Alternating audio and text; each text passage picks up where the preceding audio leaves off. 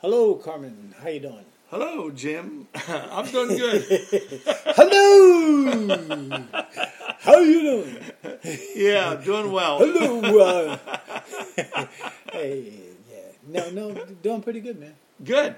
Doing pretty good. That's good. Yeah, can't complain. Well, and complaining it's not of the Lord anyways. No, it's not. It's really not a good practice. Even though we do it at times, and we don't do it intentionally. Many times it's just part of our nature, you know. And in fact, we were going someplace here last week, and we got in some heavy traffic. It was really bad. Really? And I said, this is ridiculous. This is ridiculous. And Joan says to me, are you complaining? And I had to admit, I said, yes, I am.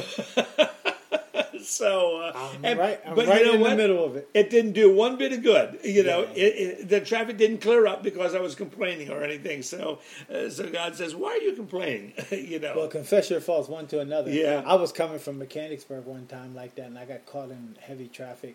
It took me an hour. It had to be at least an hour to get from over there deep in Mechanicsburg by the Carlisle Pike over here to Harrisburg. It was ridiculous. Yeah. I mean, that was back when they were doing the traffic on the Camp Hill interchange. Oh, yeah, okay. Yeah, yep, I know exactly what you mean. Oh, man. Because I got caught in that too already. Man. And but you talking about complaining, Carmen? Yeah. I think I took complaining to another level. But you know what? My complaining, at least you had Joan to complain to. Yeah. My complaining was just me in the car complaining. Yeah. And it's almost like you feed upon it. You know, until God told me to shut up. Yeah. So, I said a lot of the times, I've said, I've introduced Joan and, tongue in cheek, I said, that woman there's the Holy Spirit to me. I said, because boy, the Lord speaks to me all the time through her. I said, and I hate it when he does that, because he brings correction to me through her, So, but I need it. Lynn's the same way. We had a meeting on a Sunday afternoon with a company we got, and we had a meeting, and a person running the meeting asked Lynn's input, and I thought they just asked for input, so I was starting to give input, and Lynn said, I think she said my name. I think she said Lynn. I said, okay. I said, okay, all right. Yeah. And I kind of backed off. Then when it became my turn, I said, I'm not saying nothing.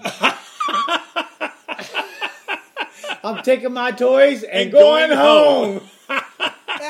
Yeah.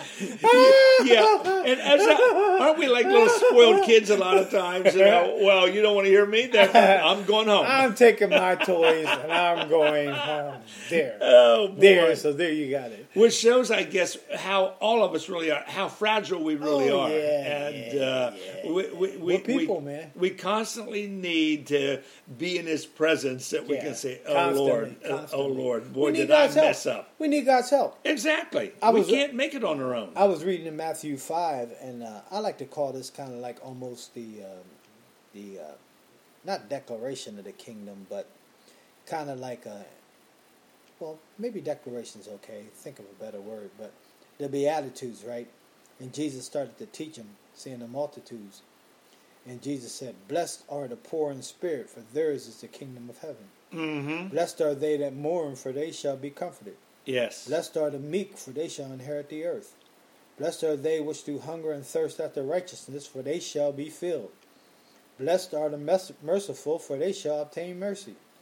Blessed are the poor in heart or spirit, for they shall see God. Blessed are the peacemakers, for they shall be called the children of God. Blessed are they which are persecuted for righteousness' sake, for theirs is the kingdom of heaven, or God.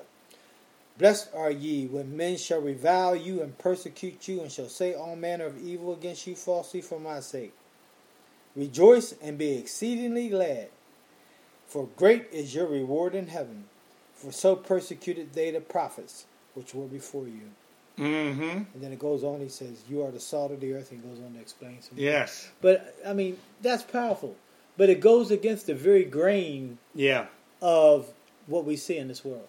Well, we talked on a previous program about the world and our whole understanding as being upside down. That's and right. God is bringing that to the place where he's turning it right side up. And, of course, there's opposition to that because the world system is not going to go down without a fight. That's and right. so it's resisting this change in order which God is bringing forth. He's changing the order so that it's going to be kingdom rather than the kingdom of darkness. It's going to be the kingdom of light, which is God's kingdom.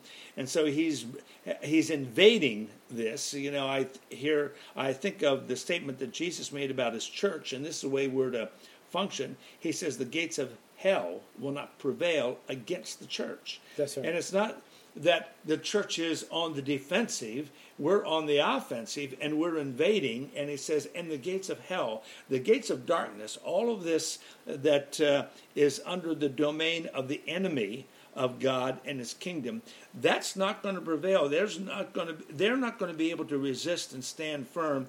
It's going to be shattered. God's kingdom ultimately is going to fill the earth. And it doesn't matter whether this evil or darkness clothes itself or cloaks itself in religious verbiage and garments. Right. Doesn't really matter. I mean, it could look as religious as it wants to. Oh, yeah. Still, God looks at it and says, that's evil. That's right. That's right. In fact, God says this.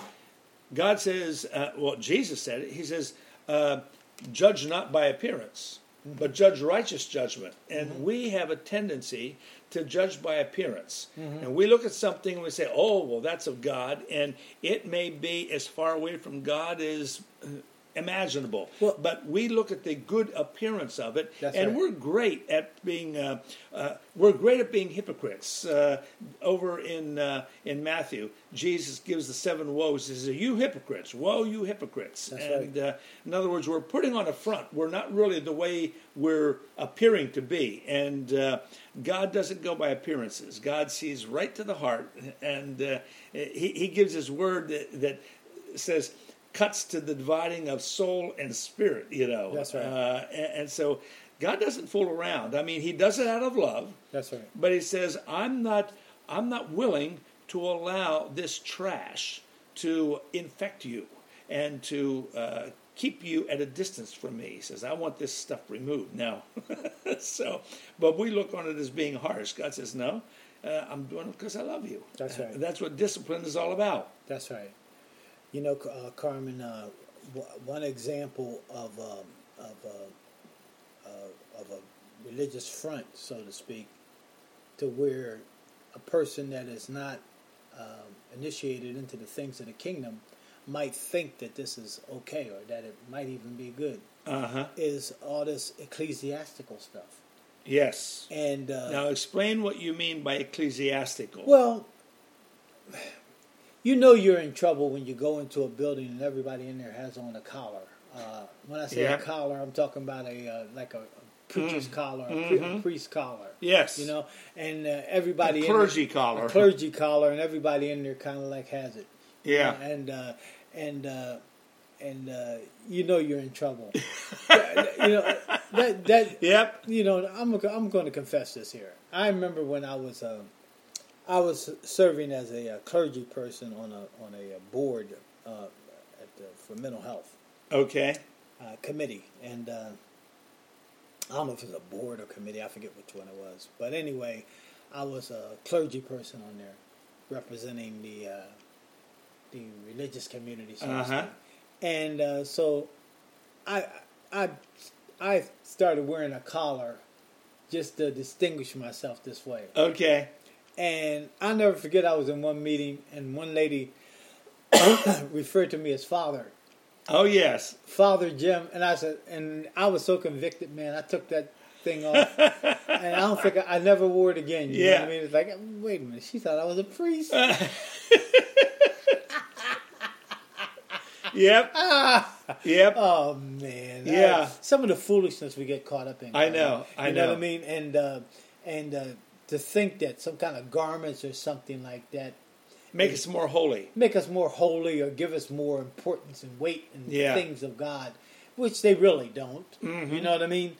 I saw that kind of foolishness. Well, I could get in some real trouble here, It's fine. It's fine. And it's interesting in the Scripture. You go back to Revelation, and it talks about the righteous acts of the saints. That's right. As being clothing for us. That's right. So the Lord says, no, your clothing is, as far as I'm concerned, your clothing is the righteous acts. So if you dress in this ecclesiastical garb and everything, he says that's totally meaningless. Because what I'm looking to see is, are you clothed in my righteousness? Are you clothed in righteous works and righteous acts? If you're not, I don't care what you're wearing. But this is actually one of it makes no difference. This is actually one of the sins that the Lord brought out in Revelations, when he talked about the sin of the Nicolaitans. Yes, yes. You know what I mean? I mean, that was one of their sins. This whole hierarchical system. That's right. That's right. That we have fallen prey to. Totally fallen prey to. Totally adopted. Exactly. It's not just Catholics. I'm not just talking about the Catholics. Oh. It's over in Protestant. Right. Too, and we bought right into it. Exactly. Listen. Every sad to say, almost every church has a hierarchical system because we have an organization set up. Now, I'm not saying that there shouldn't be people that are elders and so forth, because the Scripture speaks about that. Sure. But Peter talks about the elders among you, not the elders over you.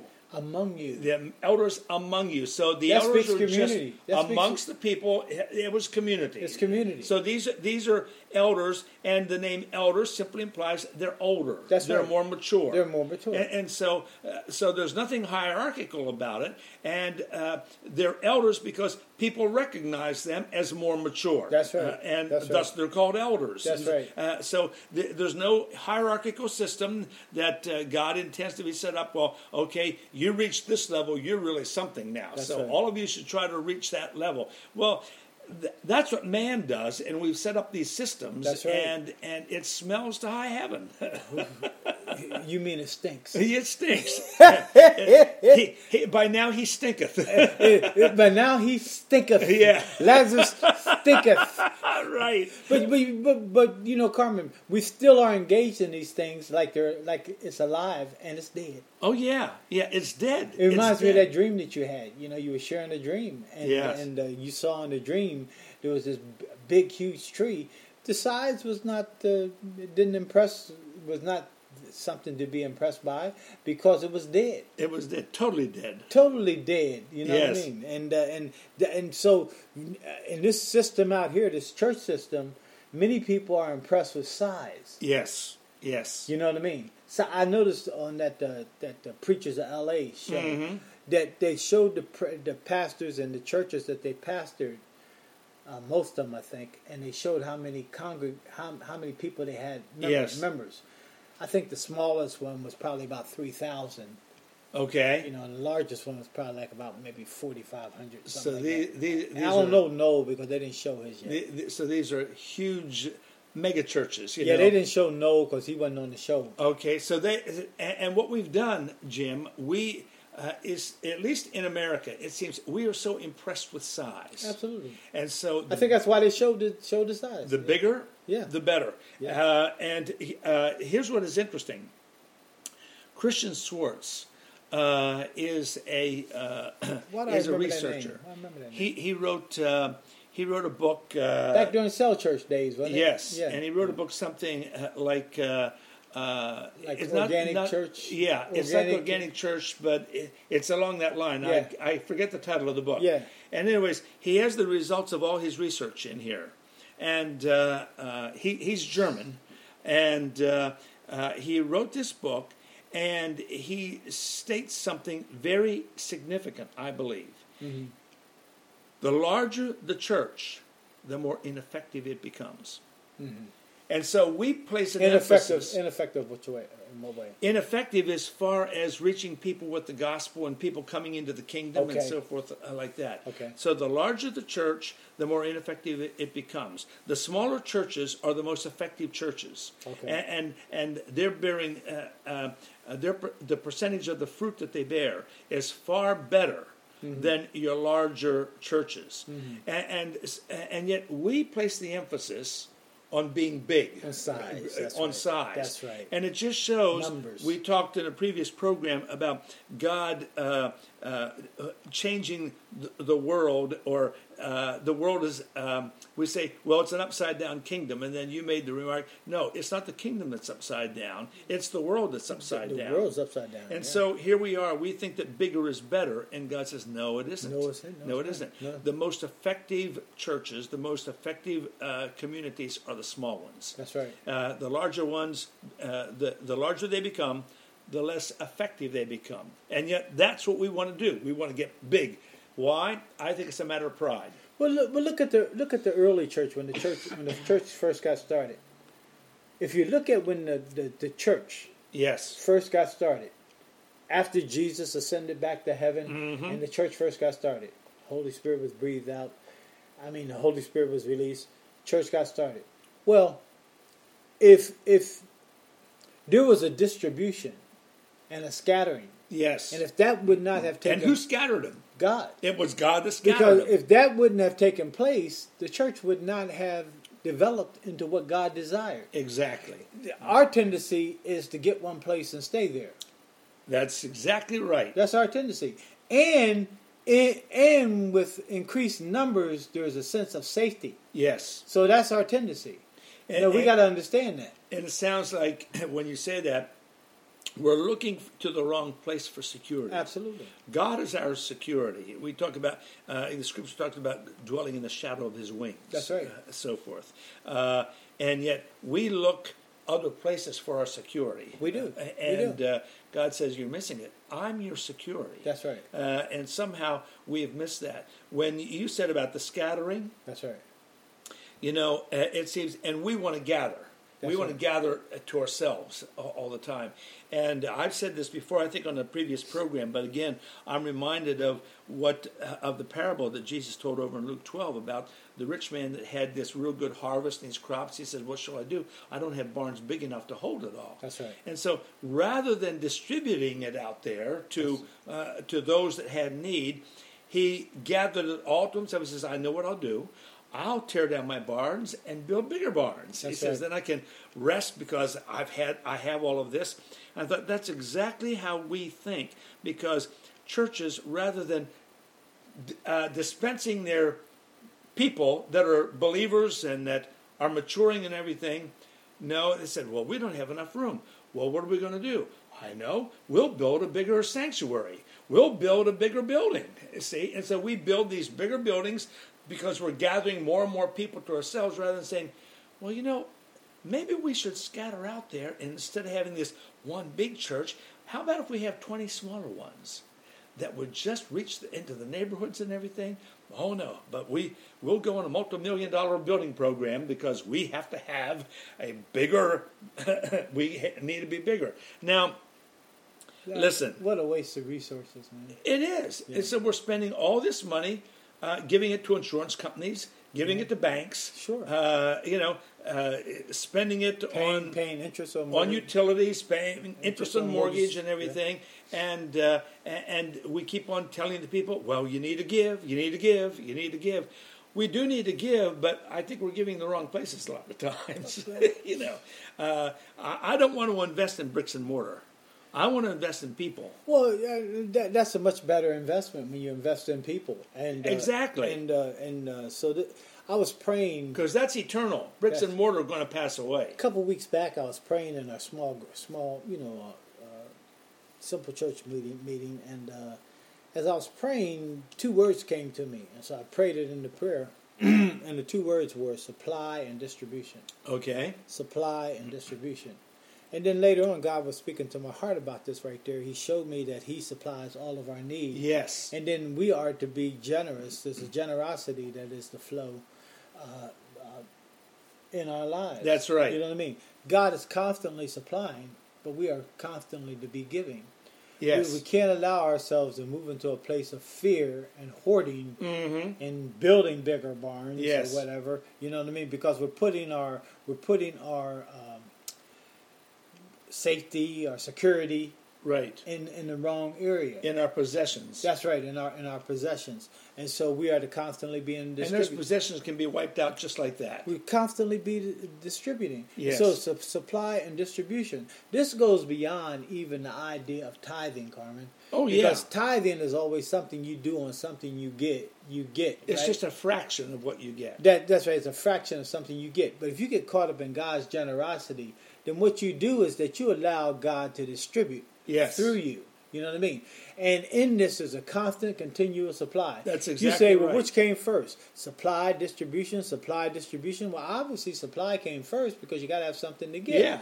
But guess what? As you distribute, there's a whole circle, there's a cycle that takes place where there's a continual supply that takes place so there can be a continual distribution. And that's what I see in the early church. Yes. In the early church, I see this. All you need to do is look at the book of Acts. That's right. You look at the book of Acts, and that's how the early church grew and it distributed Exactly. and expanded. But here we are, we get it wrong. You know, when you say we get it wrong, one of the things that I think shows how we get it wrong as much as anything else, Jesus says over in John 10, he says, I've come that they might have life and have it more abundantly. Mm-hmm. And so we talk about, well, are you experiencing the abundant life, the abundant life? Well, if you look up the word abundance or abundant, it means it's more than what you need or more than what you can use. Oh, it's an overflow, yeah. And it's the overflow. So what does God intend us to do with that overflow, more than what we need?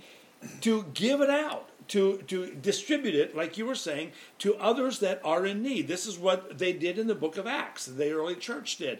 And so they gave it out, they distributed it, but we don't think of that. No, abundance, oh, God is good, He's blessing me, I have all of this, and said, well, what are you doing with all of that? Because there's people there in probably your own fellowship, your own community that has needs, and here you're hoarding it all to yourself, and you say, well, God is good, He's blessed me with the abundant life. Well, then you are not using it properly, because the abundant life that Jesus came to give is for us to distribute it and share it with others, see. And when we hoard it to ourselves, I think we're violating the principle of the kingdom as far as what you said, to distribute that which we receive. So we received abundance. What do we do with the abundance? Well, we have enough for ourselves. So here, all of this, I see this person has a need, that one has a need, here's my brother over here has a need, here's a sister has a need, and so my abundance is helping to meet their needs. If everybody would do that, guess what? We wouldn't have a problem with the government and the welfare program and everything else that we talk about that the government has to provide. If we would be doing our part, wow, that... a lot of that would be taken care of. People would have their needs met. The government wouldn't have to fill in the gap because the church would The government wouldn't have to do what the church is supposed to be doing. That's right. Absolutely. I saw that firsthand, Carmen, when I worked for the government. And matter of fact, churches would bring people down to where I work to have needs met. Mm.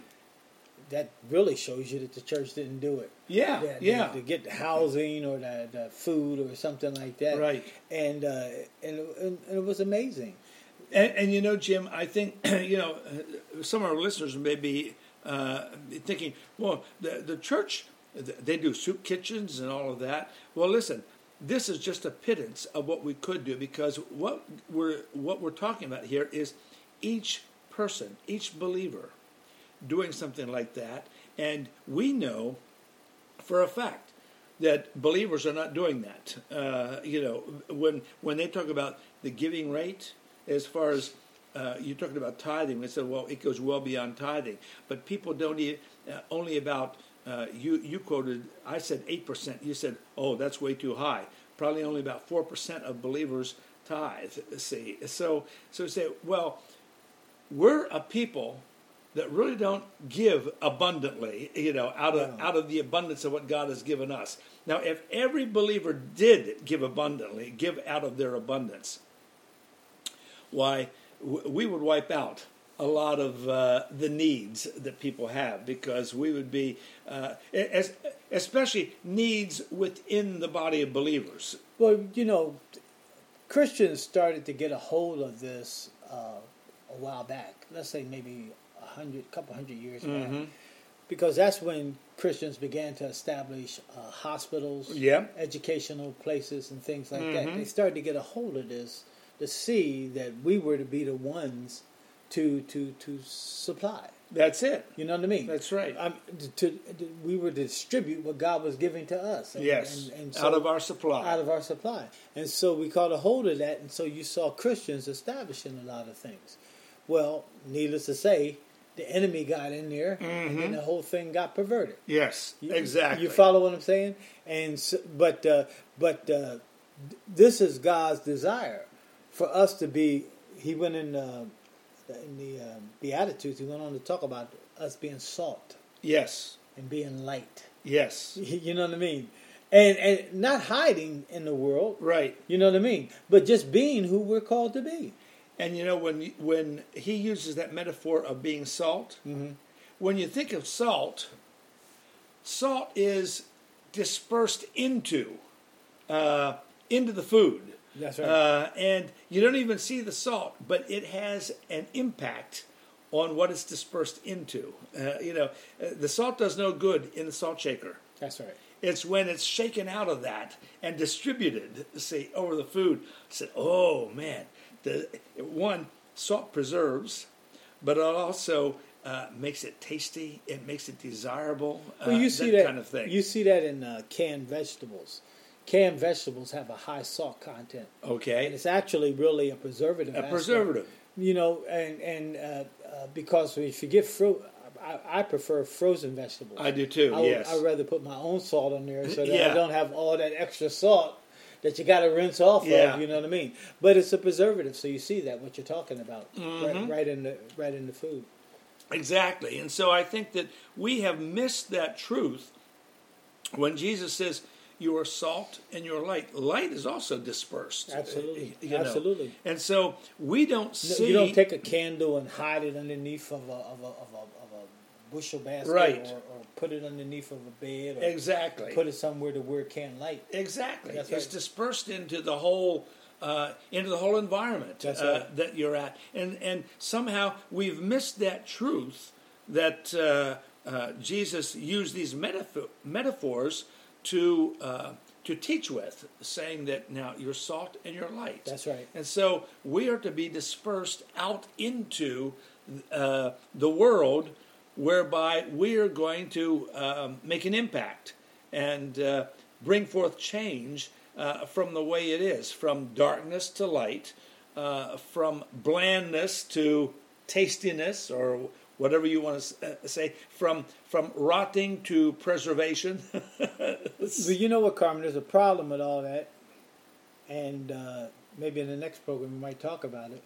But there's a problem with all that in terms of what we are to be. Yes. And what is currently taking place, because there's a major problem related to a quality aspect. Oh, yes. Okay. Absolutely. Because what will we distribute? What will we distribute? What will we be?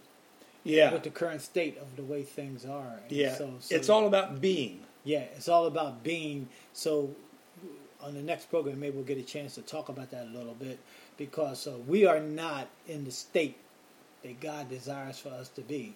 Our being is not such that where God would have us to be. We are to reflect His glory.